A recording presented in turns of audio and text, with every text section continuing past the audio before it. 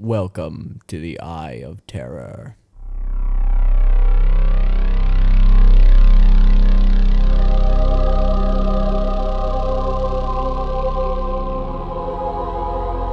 Hi, and welcome back to the Eye of Terror podcast. I'm George. And I'm Alec. And we play 40K. Yes. So today's episode is going to be about three things. One, the cinematics of Warhammer 40K. Two, our three favorite units. Yeah, that's going to be interesting. And finally, the most epic battle report from a game of 40K that Alec and I have ever played. We just finished it. We're really excited to share that with you. So stick around for the end of the podcast to hear how that turned out. Please, it was amazing. Just stay around. Yeah, it was the best game we've ever played. Easily. Yeah. Easily. All right, so this is our second episode. We're pretty excited to do another episode, and glad you're joining us again. We decided we wanted to talk about an aspect of the game that we think enriches the game a lot, and we see people play 40K for different reasons, and this is one of the reasons that I like to play, and that is the immersiveness of the game. Oh yes, it sets up a fantastic world and very interesting storied, and just there's just so much to the story, which is just makes one of the reasons I love it. Yeah, but I think in sort of bringing that universe to life that we read about in the novels and in the codices and in all the aspects of the game is the way we set up our armies and the way we lay out our battlefield. Oh yes. I enjoy the aspects of the hobby of painting and modeling, but that's not necessarily true for you, right? I'm more of a fluff man myself.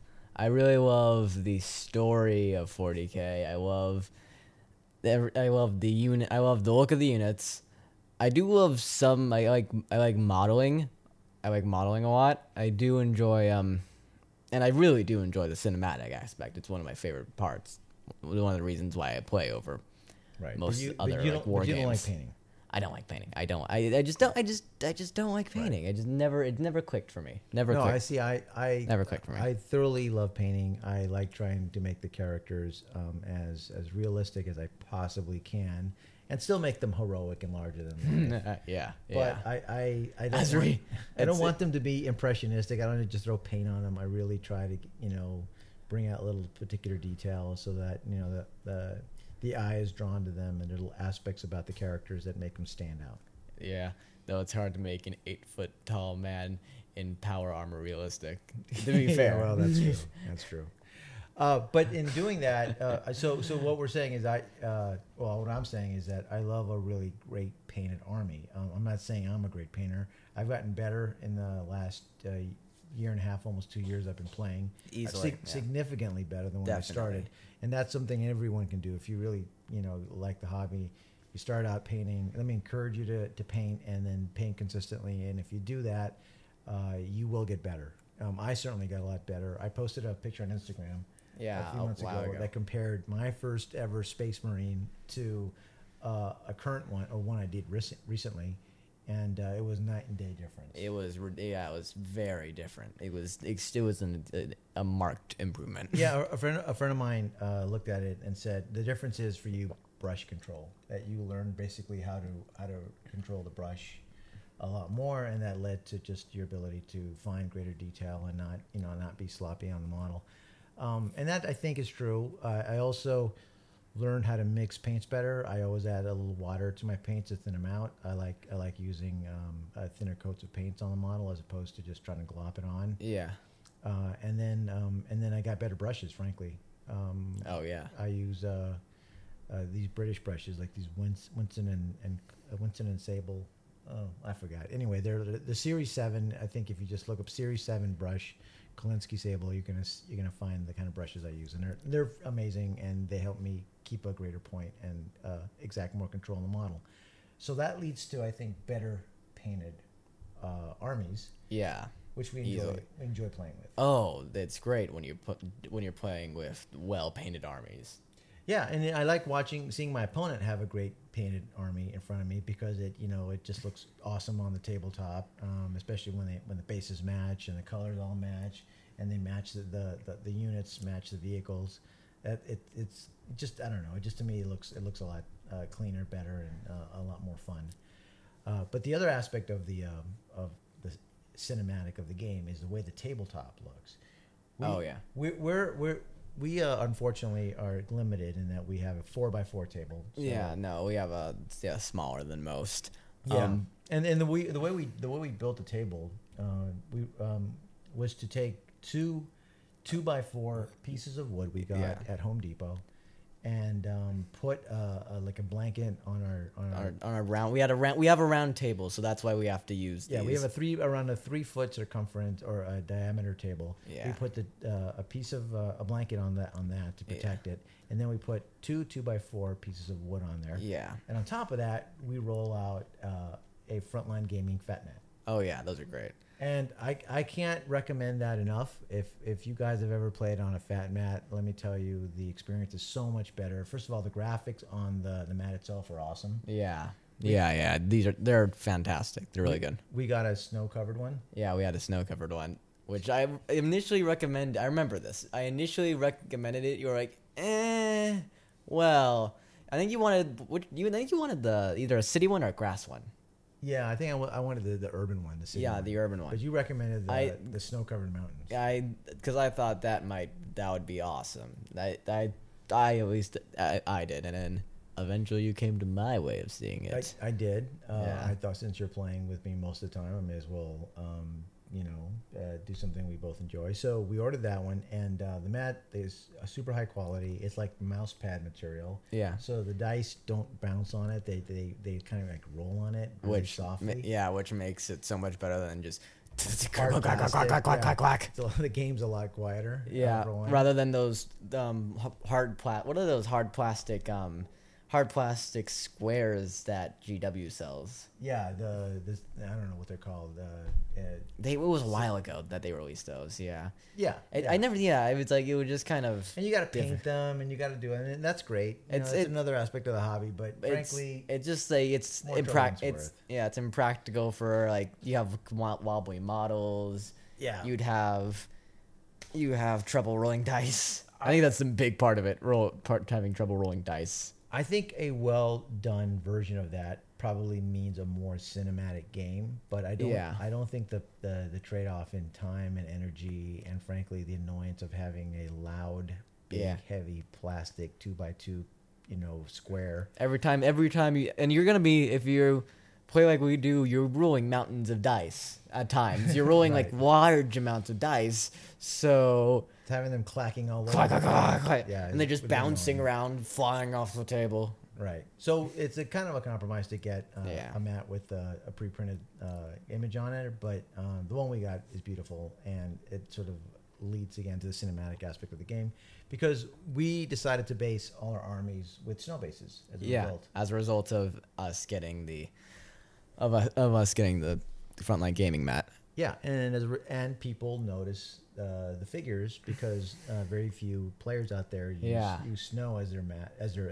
base on their characters. Well, that's gotten a ton of compliments, especially on the Imperial Guard guys that we have.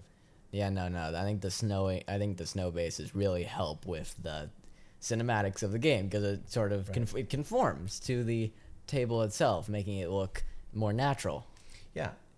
We also have a lot of GW terrain pieces. We've got a number of the ruined buildings, the Sanctum Imperialis, the large cathedral with the eagle on it, whatever that is, the Basilica. The Basilica. We have the Administratum building. Yeah, we have the factory, the Manufactorum. We have the Bastion. The Bastion, we've got the Firestorm Redoubt, and we have the landing pad. Is there a special name for that, or the is Sky it just Shield? Sky Shield? That's what it is. And then we finally have the smaller bunker. That's a small bunker. Right, and so we lay that out in different configurations, and rather than do this whole thing of randomly putting the terrain pieces all over the board, which is probably what more competitive players do, or sort of strategically placing them to greatest advantage. Yeah. We try to tell a narrative. Yeah, with the pieces we put, we try to make it consistent. Yeah. So like for example, like we've got some pieces that feel more like a ruined city, and others that feel More like just barren wasteland. yeah, and others that feel like a fort or a garrison. Yeah, because we should probably mention that we have various different types of rocks. Oh yeah. So another thing we do is that we went to a terrain modeling store. Yeah. You don't have to buy all your terrain at GW. Yeah, you can make your own terrain, or you can do what other people in other hobbies do, and that just take some of their stuff. So we went to a terrain store and we found these great rocks and trees that we bought, and so we used the actual rocks on the terrain table. And that also adds to cinematic aspect. Plus, they provide 5+ cover. Yeah, that's and always difficult fun. terrain for vehicles, and it's just another element of fun to it certainly make the terrain a little bit more interesting. It adds more variety than just always having constant cityscapes. Yeah, I was really inspired by the terrain that Striking Scorpion on his YouTube videos uses. I mean, the guy goes all out. Oh yeah, he has. I mean, he has like a lot of the boards I noticed him play on were like really fantastic. He has a lot of varied. He uses fat mats, but he also has great terrain, and he often uses like sometimes he'll use 3D.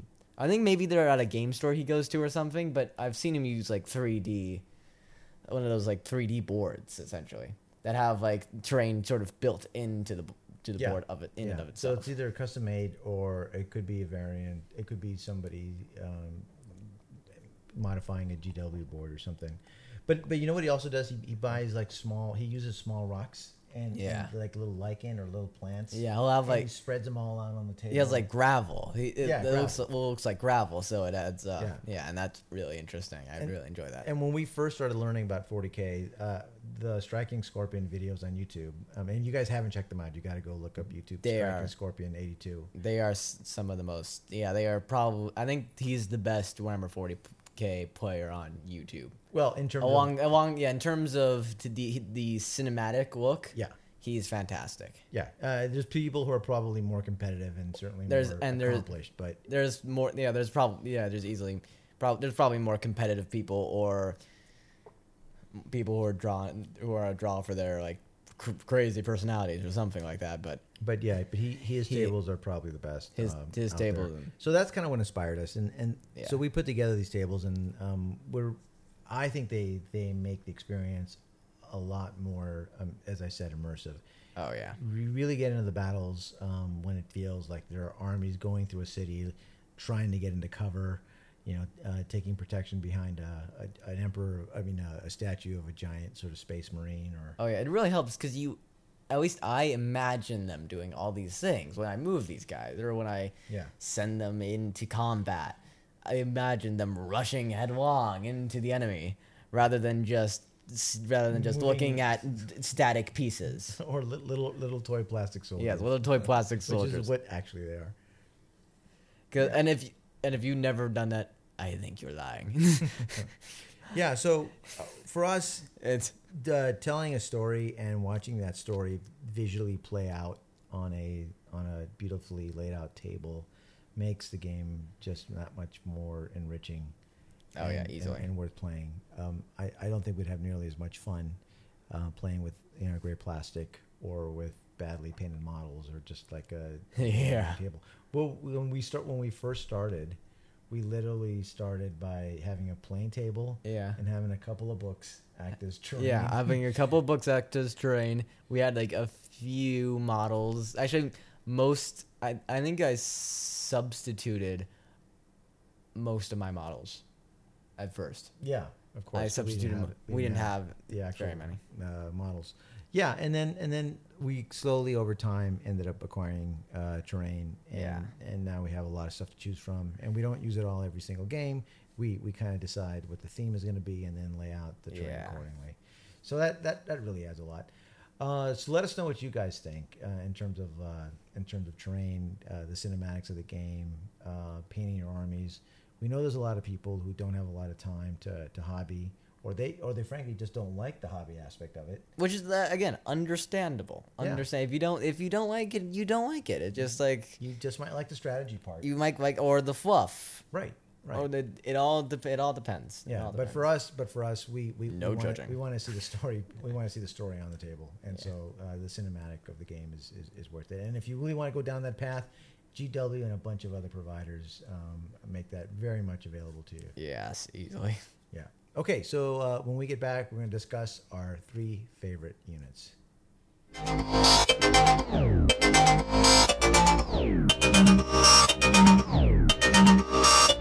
Let me start with you. What are your 3 favorite units in Warhammer 40K? All right. Well, first I have to go with my boys, the Khorne Berserkers. Oh yeah. These are nightmares in close combat.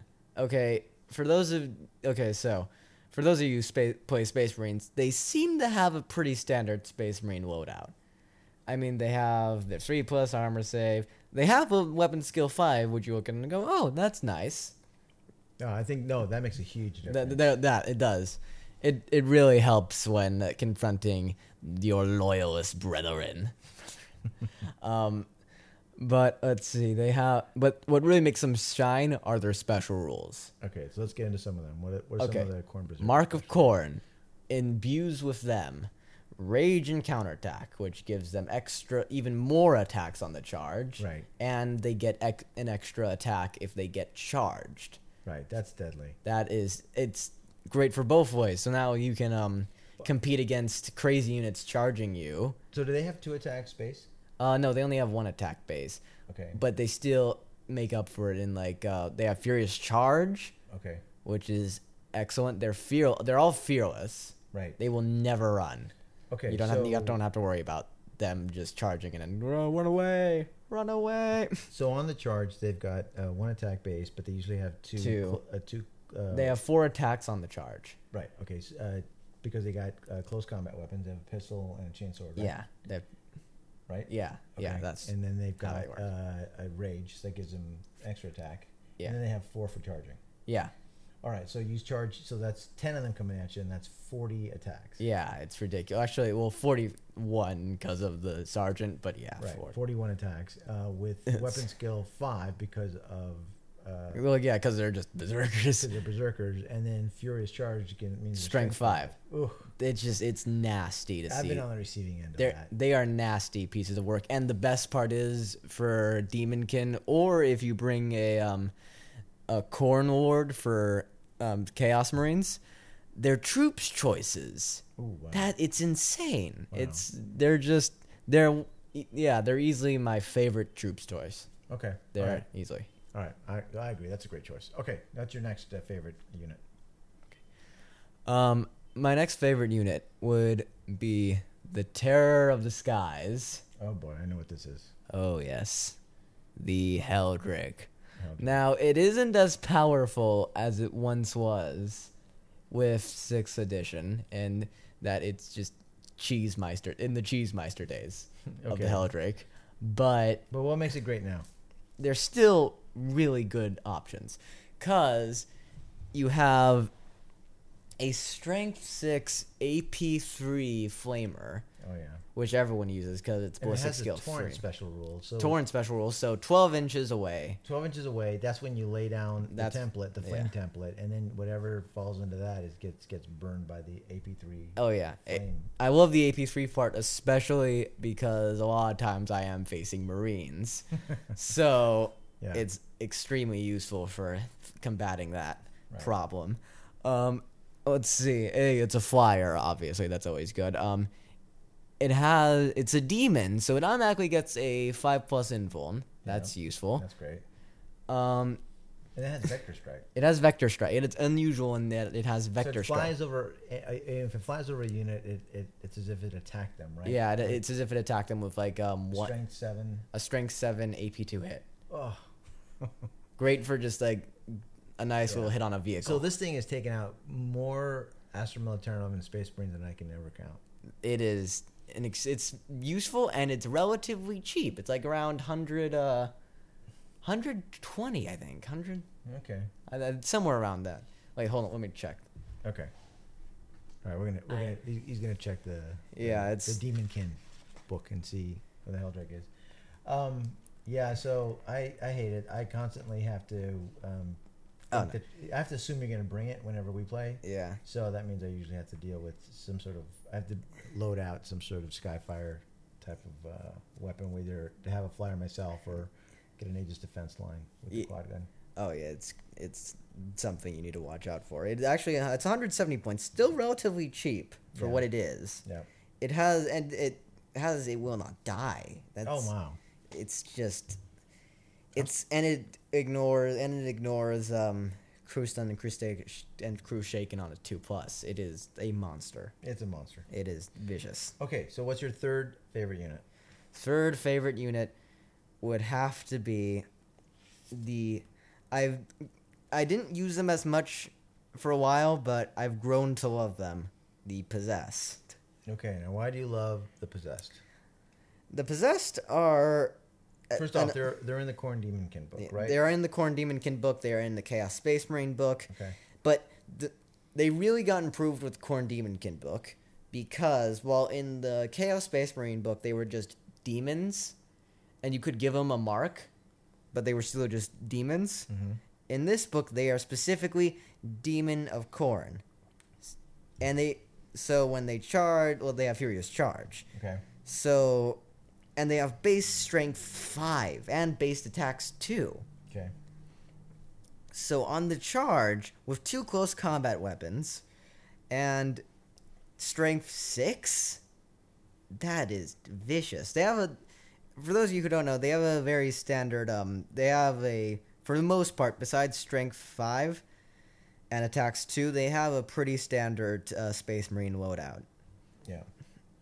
In terms of their they're just resilient. What's their save? They have 3+ armor saves. And then a 5-up. They have 5-up invuln saves. Right. They're fearless. They're fleet. That's very important. Fleets, yeah. They're fantastic. Huge difference. Huge difference in charges. Huge difference in running. Yeah. They get there just a little bit, that extra bit quicker. They're just great. And not only do they get Demon of Khorne, they get Mark of Khorne, unlike their Chaos Space Marine brethren. Which provides a huge advantage. And their most unique ability, Vessels of Chaos, which when you roll a D3, it provides a random boost, which against most enemies, any of these would be useful. Any of these. One can give you re-rolling failed to wounds. Another gives them AP 3 for the turn. Again, very useful for carving up Space Marine brethren. And another one gives them +1 attack and +1 initiative. They are surprisingly vicious. Well, models. they've turned out to be that way. We've had some pretty epic battles. Yeah. When the Possessed have come in. Yeah. And you'll hear about that later. You'll definitely hear about that later in the battle report we're going to talk about. Okay, well, those are great choices.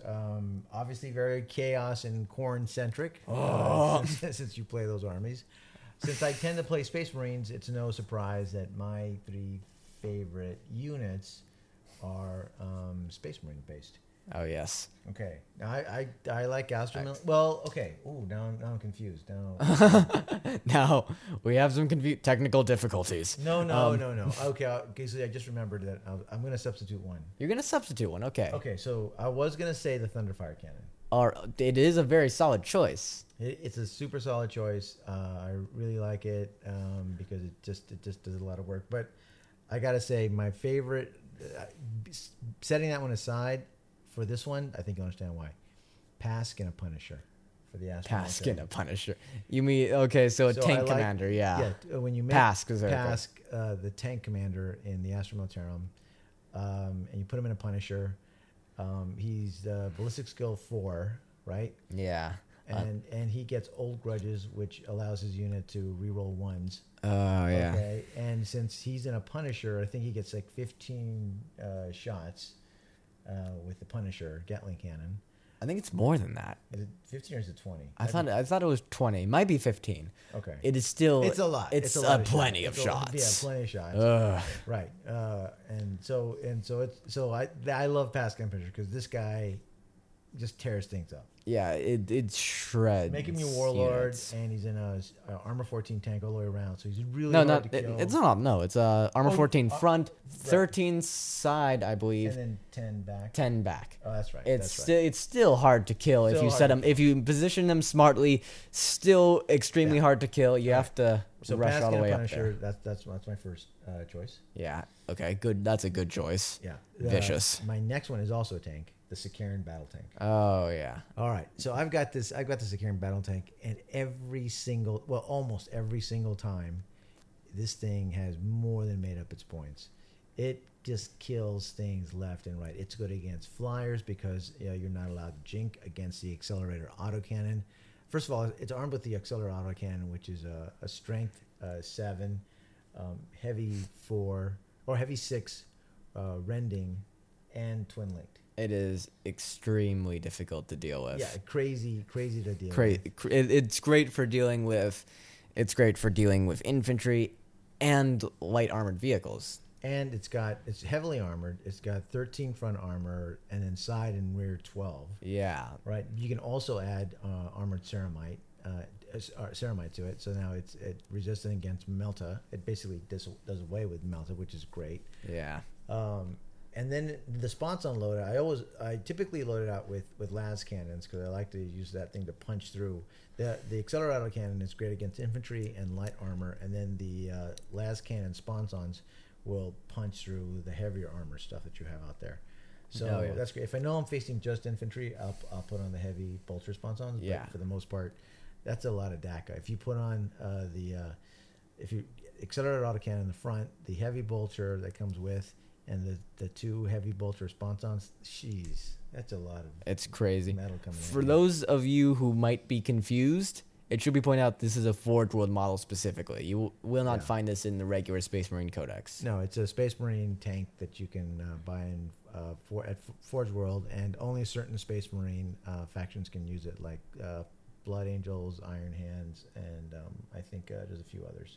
Not every single one, but it definitely, if you can put a Sikaran on the field, you are going to be very happy with its performance. Oh yes, incredibly. The only time it didn't do well was when I was playing Arthur, and our friend Arthur, and I think he had a Vanquisher, and he shot it. He plays mostly Imperial Guard. Yeah, and so he plays tanks, and so he rolls a 6 to hit, and then had a Vanquisher, so he rolls I think it's a strength 9 or something. I think it's strength 9 or 10, or it's like Anyway, he basically penned, and then I blew up on the first round. Yeah, I was the big game. It was horrible.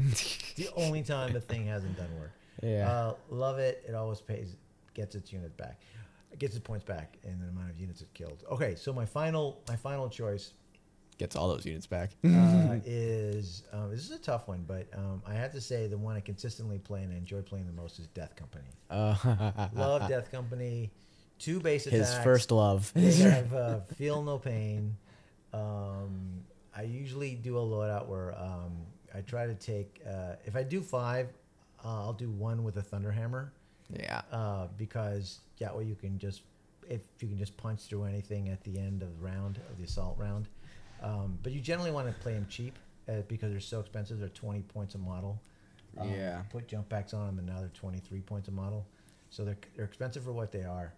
And they die like Space Marines, which is the only problem. They've got Feel No Pain. They have Feel No Pain. That should be noted. They don't just die like Space Marines. They have above average defense. Yeah, but the difference is that I like playing them typically with a Chaplain or with Lamarties. Yeah. Because if you do that, then the Chaplain or Lamarties has Zealot, and that allows them to reroll 2 hit. So you get a unit of, say, 10 of them. Yeah. So that will be 4 attacks on the charge. Yeah. Rerolling your misses. Right? I have been the victim of this many a time. Yeah.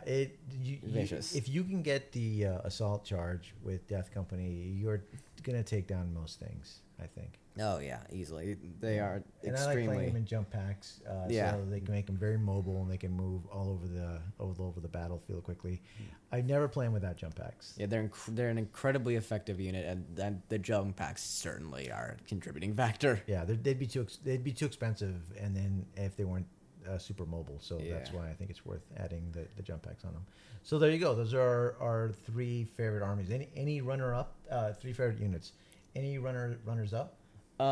This is from my Chaos Space Marine days. I really enjoyed playing Plague Marines. Why? Because they're really just hardy units. They're tough, and they can. And if you just have a and if you have a Nurgle Ward, you can essentially they're troop choices. They have Feel No Pain. They're Toughness 5. Yep. When they get charged, since they have something called Blight Grenades, they essentially deny any benefits from the charge, which is insane. Yep. They have Plague Knives, which are 4+ poisoned. Ugh. So theoretically, they could bring down monstrous creatures like Carnifexes, Wraithlords, Greater Demons, Centurions, whatever they encounter. They're just really an awesome troop choice. In my opinion, they are one of the best. All right. My runner-up would have to be the Death Company Dreadnought. Interesting. Very interesting. Now, I love the Death Company Dreadnought a lot more in 6th edition when it had the Blood Talons, that as long as you kept doing unsaved wounds, you could basically roll more dice. The best I ever got was I chopped up 19 Imperial Guardsmen. Oh yeah. in one assault. That was with that was the amazing. multiple. Yeah, you can. It didn't have any limit on how many times you could. Right, as long as you had caused unsaved wounds, you could roll that many more hits, and it just kept going and going and going. And yeah, that was insane. It finally got nerfed for obvious 7th reasons. edition, but still, it's got armor 12. It's got now with the new Space Marine Codex, it's got 4 attacks as a base. If you equip it with 2 Blood Talons, then that's 5 attacks, and on the charge it's 6 attacks. It's strength times 2. It's AP 2 with shred. Yeah, that's insane. Yeah, so it's gonna kill a lot of doubtful stuff. You would have missed anyways, but if you did, you aren't anymore. Yeah, let me just shred you up a little bit more. Oh, yeah, and I love the look of it. So what I did is I got again Forge World went and got a Chaplain Dreadnought, MK4 Chaplain Dreadnought, and painted that up to look like my Death Company Dreadnought. And if you guys haven't, take a look at the Chaplain Dreadnought on Forge World site. It's awesome. It's basically like this giant skull dreadnought. Oh yeah, it's really cool. It's a skull with wings. A skull with wings. Yeah. How cool is that? Oh man. So that's very Space Marine-y. Yeah, and so maybe probably a lot more efficient units. I could name the Wyvern. That's a great unit, or a bunch of other units. But in terms of the way it looks and the way it plays, the Death Company Dreadnought is my runner-up in my list. Oh yes, understandably. Okay. All right, when we come back, we are going to talk about our most epic game of 40K. Stay tuned.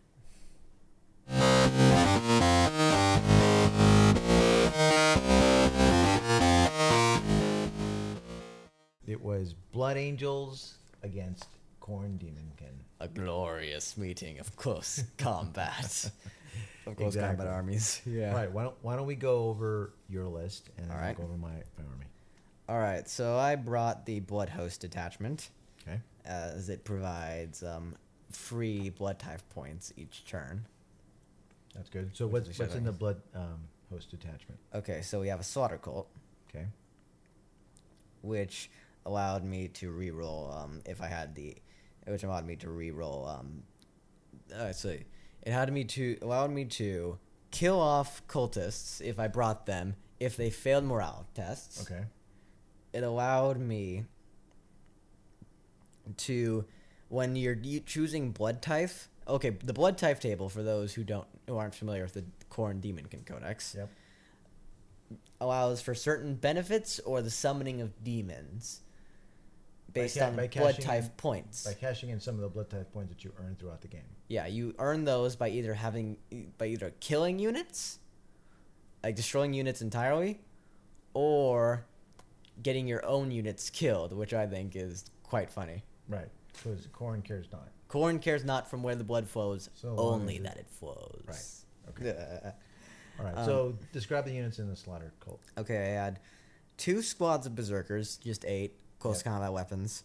I gave each Berserker champion Melta Bombs.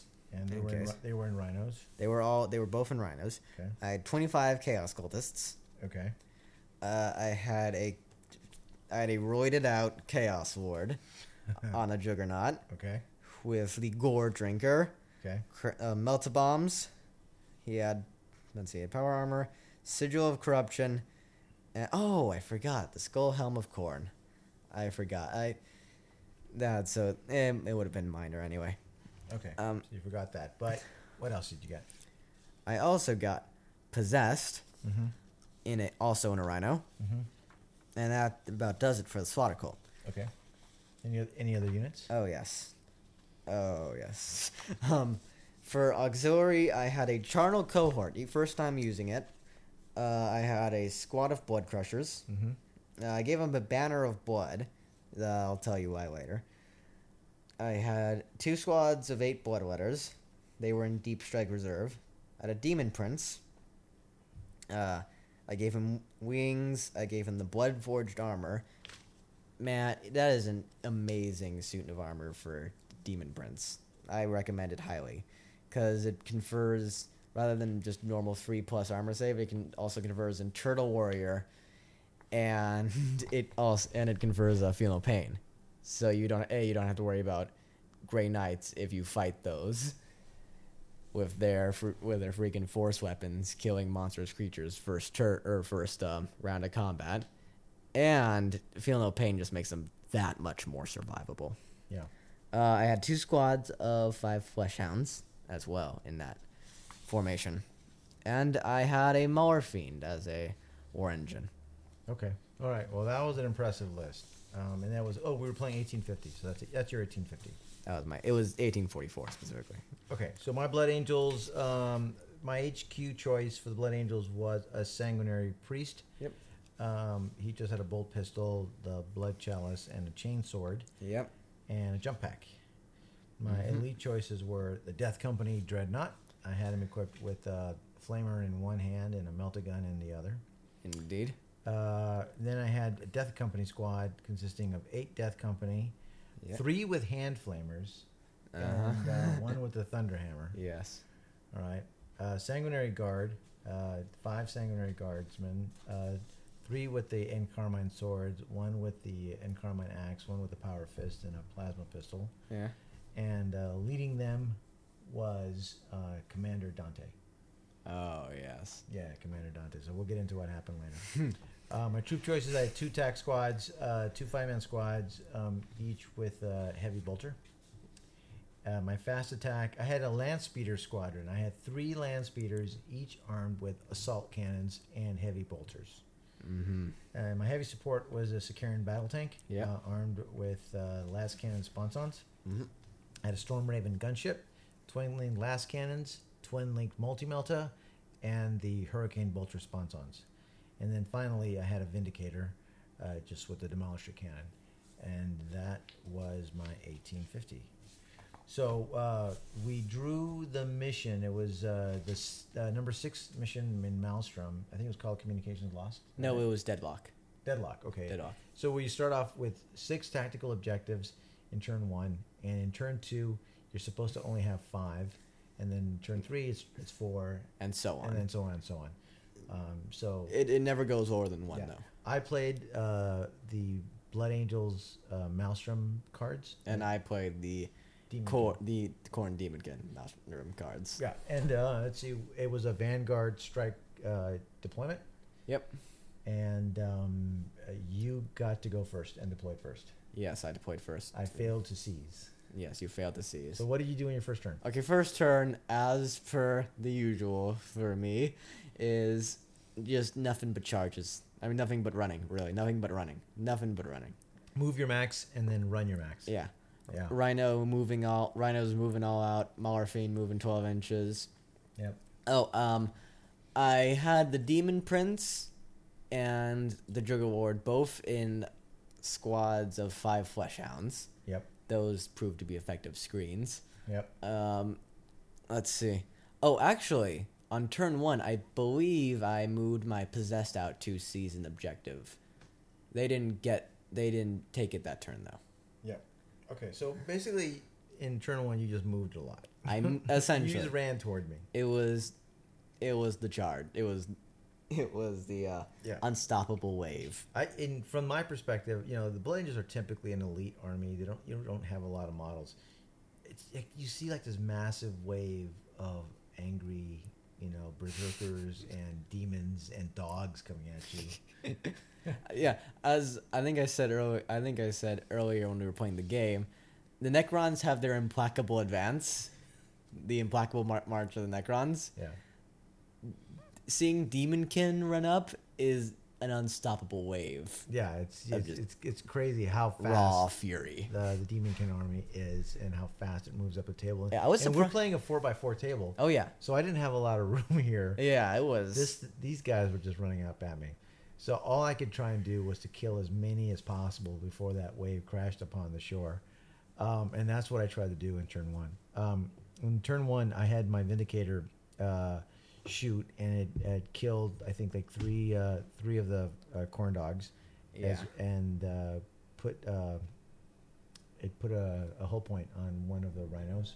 Yes, I believe it did. Yeah. Okay. My land speeders were able to pump out 12 assault cannon shots, the 3 of them, and what did they hit? They did some work in that first turn. I believe so. Oh, they went after the Mauler Fiend. They went after the Mauler Fiend. I don't think they. The combination of that. I think the Mauler Fiend went down in turn 2 though. Yes, I think it went down in turn 2. So what happened? I think they may have wounded it in turn 1. Let's see.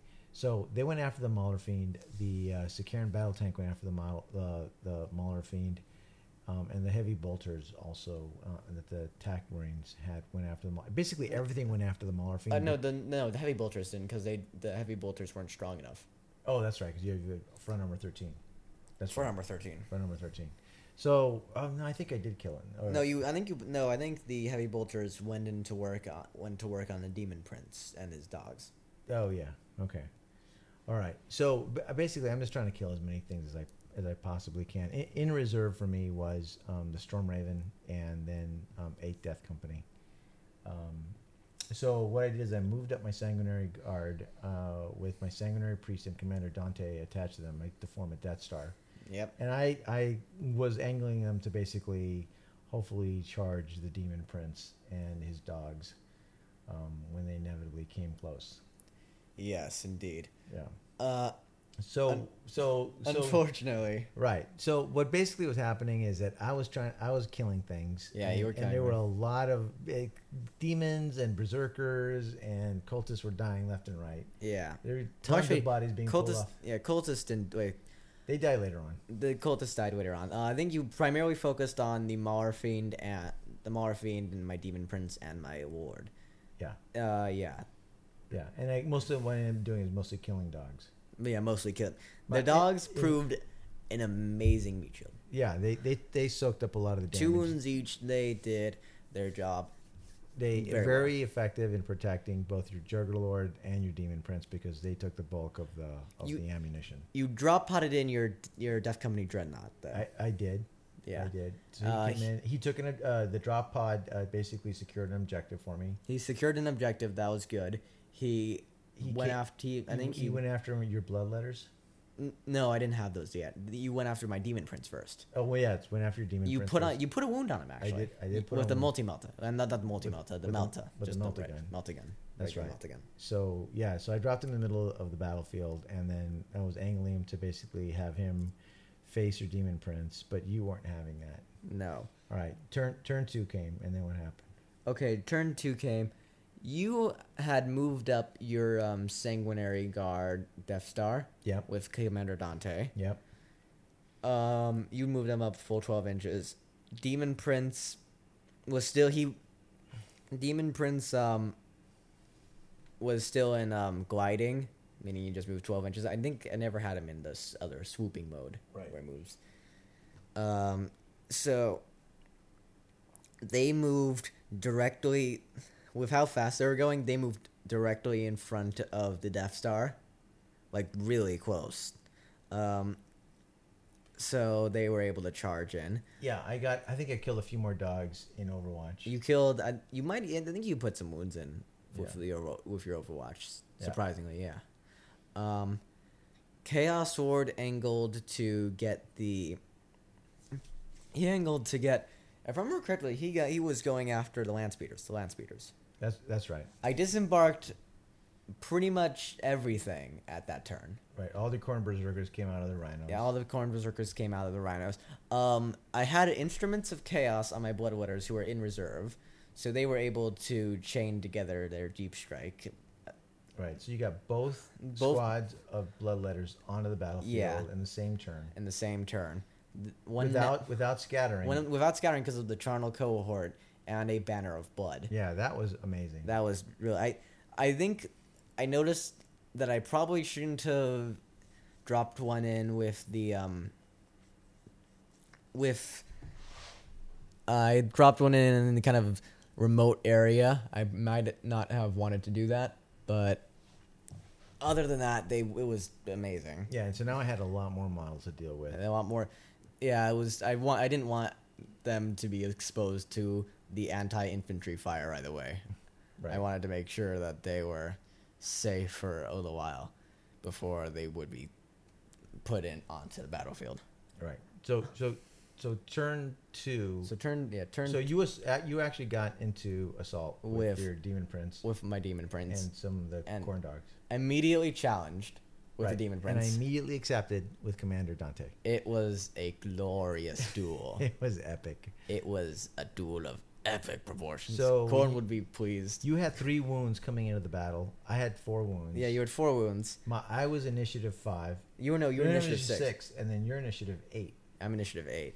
And you have AP2 attacks. AP2. I have AP2 attacks. We're both at strength 6. Yeah, we're both at strength 6.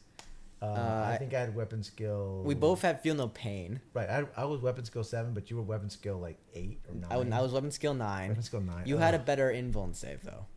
You had 4+. I had 5+. Right. We both had so we both have feel no pain because of blood forged armor. Right. We both have eternal warrior, but that didn't make much of a difference. Right. And it was insane. Yeah. So basically, over I think 2 rounds of combat. Yeah, over 2 rounds of combat. Okay, first round of combat, which was okay. So first round of combat, I take a wound down on Dante. Yeah. He doesn't do anything back to me. Right.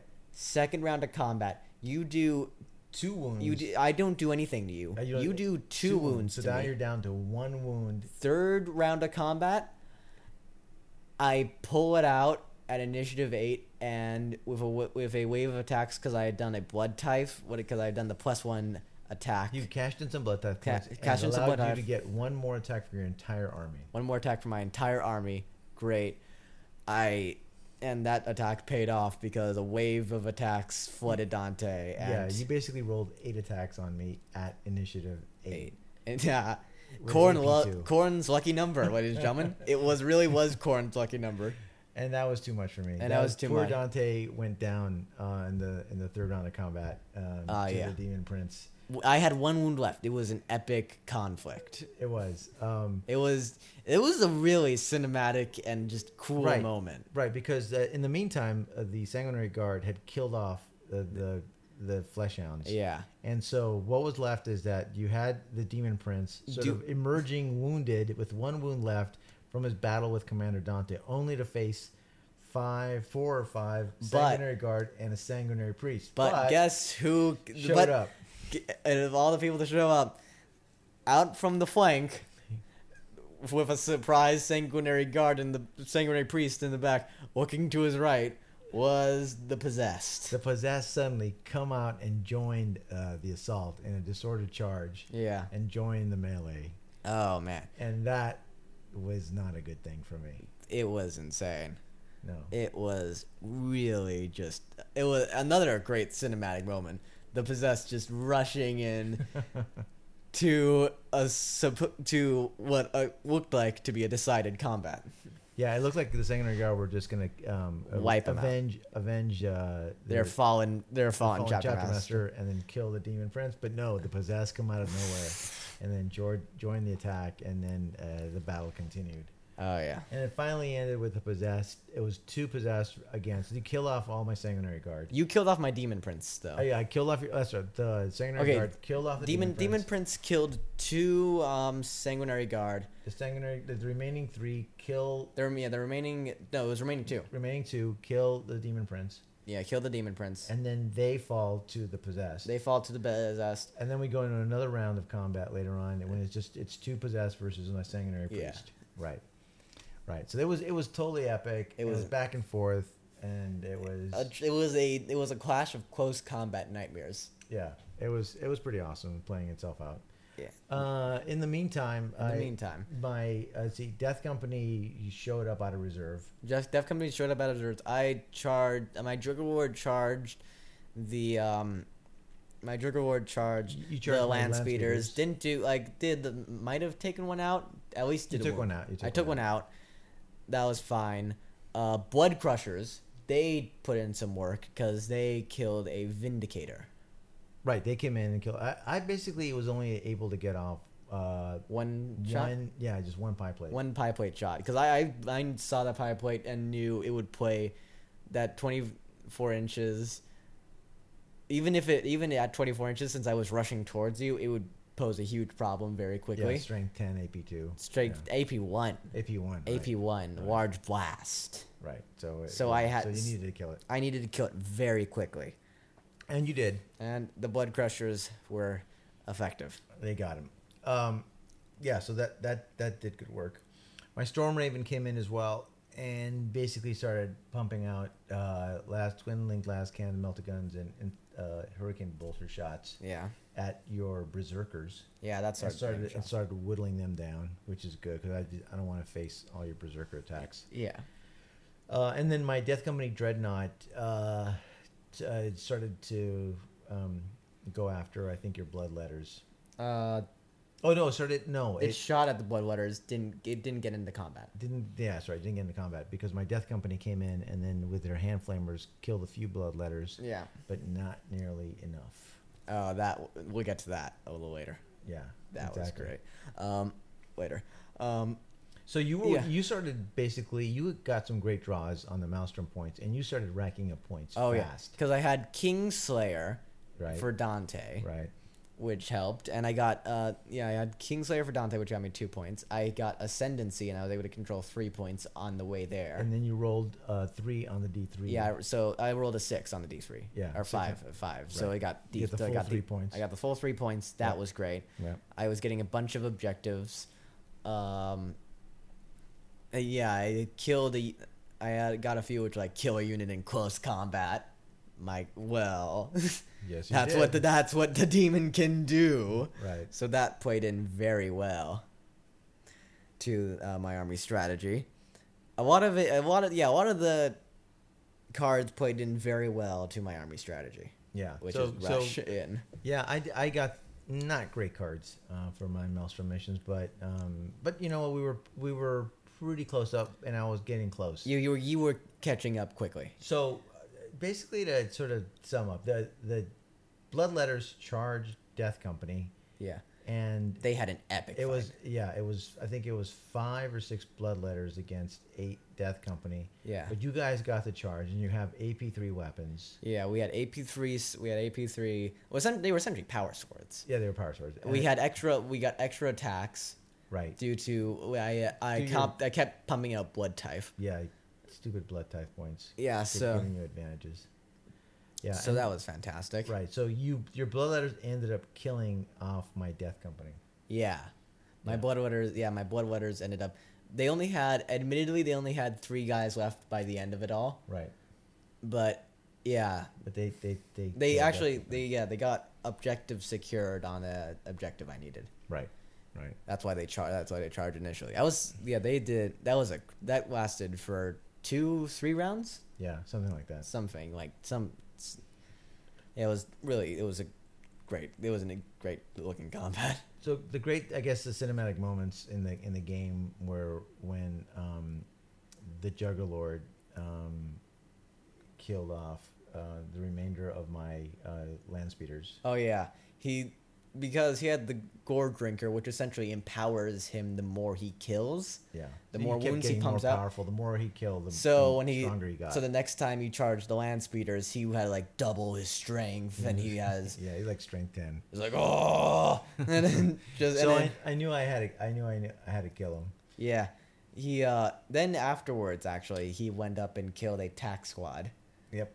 in combat, and I think that was actually and I think he got me a point from killing the land speeders because I think I got blood and guts, which I needed to kill something in close combat. Right. So he wasn't as effective as I'd hoped he'd be, but he still got me a point. So he was supercharged and he was super hard to deal with, and I knew my normal units couldn't do it. So I ended up through a combat. I think it was the Storm Raven that ended up focusing fire on him and finally killed him off. Yeah, after so long. Yeah, surprisingly, my TAC Marines, which were sort of in a chapel, sort of on the second floor or on the top floor, and their heavy bolters did a surprising amount of work. Yeah, they did it. They put in a lot of work. Yeah, they actually killed a lot of units, and they ended up killing the final Blood Crusher by basically charging him. The land speeders annihilated the Blood Crushers. Yeah, for the most part. And then there was one remaining Blood Crusher, and then the attack squad charged it, and then finally killed it. So what ended up happening is it looked like there was no way I was going to be able to catch Alec. I was getting close on the Maelstrom points, but there was no way I was going to be able to catch up to him. Because due to deadlock, the number of objective cards kept going down. Right. So I couldn't generate new objective cards, and so there was a finite number of objectives I could get, and even if I got all of them, I still wouldn't have been able to catch up. Yeah. But he had killed a ton of my units. Right. So by the end of it all, I have a very small amount of units. I had one around like turn 5 or 6. I had. Well, let's go to turn 5. So turn 5, you had one rhino. I had one rhino. I had 2 rhinos. No, I had 2 rhinos. Yeah, that's right. You had two rhinos on the table. 2 rhinos, 1 bloodletter, 1 corn berserker, one blood crusher, 1 blood crusher, and that was it. That was the entire. And you had a Storm Raven, you had a Sakaran, you had a squad of TAC Marines, and a Death Company Dreadnought. And Death Company Dreadnought. So my only hope was to table Alec's army in turn 5. And then hope for maybe a turn 6. So what ended up happening was in turn 5, I was able to kill one of the rhinos. I killed the bloodletters. I killed the blood crusher. Yeah. And all that was left at the end of turn 5 was a rhino with 1 hull point left. With 1 hull point. Right. And so I thought, okay, with the Storm Raven and the Sakaran, this rhino is toast. I got him. There's no way. But what I didn't know was since you killed a lot of my units, I started racking up blood type points. Oh my god. And then with an unexpected movement, summoned a squad of 5 corn flesh hounds, and within 12 inches of, they had to be within 12 inches of rhino. It was the only thing left with blood for the blood god. Yeah. From Deep Strike Reserve, placed them behind a building, and just waited out the storm. So basically, the whole of the battle rested on these whimpering flesh hounds hiding in the corner of ruins. Yeah. And this at this point, immobilized rhino with one. Yeah, immobilized rhino with 1 hull point. And so it's turn 6. Okay, flesh hounds totally worth the points.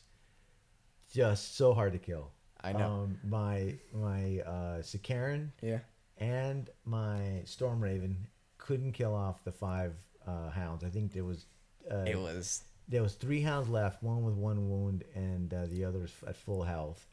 Yeah. And then they just couldn't kill them off. They just kept making their cover saves. It was ridiculous. So turn 6 happens, and basically it's a wounded rhino and basically 2.5 flesh hounds left on the table. It was a and two. Then we roll. Does it go to turn 7? Yeah, he killed the rhino, I believe. No, you didn't kill the rhino yet. I didn't know. I didn't kill it in turn 6. Yeah, you didn't kill the rhino yet. So my only hope is that we went to turn 7. So Alec, you rolled for the does it end? And it did go on.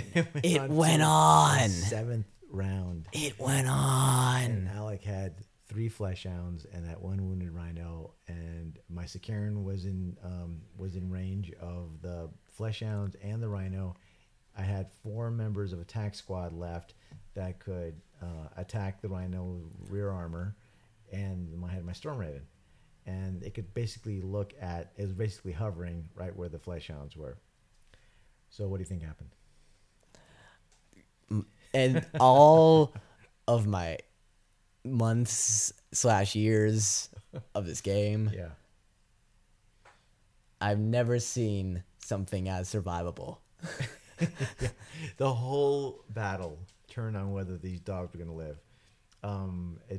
My tack squad was able to finish off the rhino. Yeah, your tack squad finished off the rhino. So that so meant both the Sakaran and the Storm Raven. The Storm Raven were focusing fire. A gunship and an anti-infantry tank. Right. We're focusing fire on these freaking flesh hounds.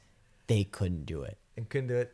Couldn't they survived. They had 4 up cover, and he made every one of his cover saves. He ended up with 2 flesh hounds left at the end of turn 7. I was unable to table him. I had 9 Maelstrom points. You had 10. I had 10. The winner, Corn Daemonkin. It was madness. It was epic. Beautiful madness. Every roll of the dice, whether the game was gonna go on, and then every roll of the dice for every wound was completely epic and completely fun, and there was a bunch of yelling going on, and it was one of those games you remember because it was full of cinematic moments and confrontations. Oh yeah, it was. And then it all came down to a few rolls of the dice. At the very end. It was such a close, crazy game. It was a super cool game. It's fantastic one of the reasons game. why we love playing 40K. Yeah. And it's Games probably like the best game we've ever played. So that was it. So that's it. That was it. That was our battle report. Thanks for sticking with us, guys. Indeed. We hope you enjoyed episode 2 of The Eye of Terror. Indeed. So we'll be back in a couple of weeks. If you have any questions or comments, please let us know, especially if you want us to talk about something. Send us an email to the Eye of Terror podcast at gmail.com. And don't forget to subscribe on iTunes. And we certainly appreciate it if you leave a rating and a comment on iTunes. So with that, I'm George. And I'm Alec. And this is the Eye of Terror podcast. We'll see you soon. Bye.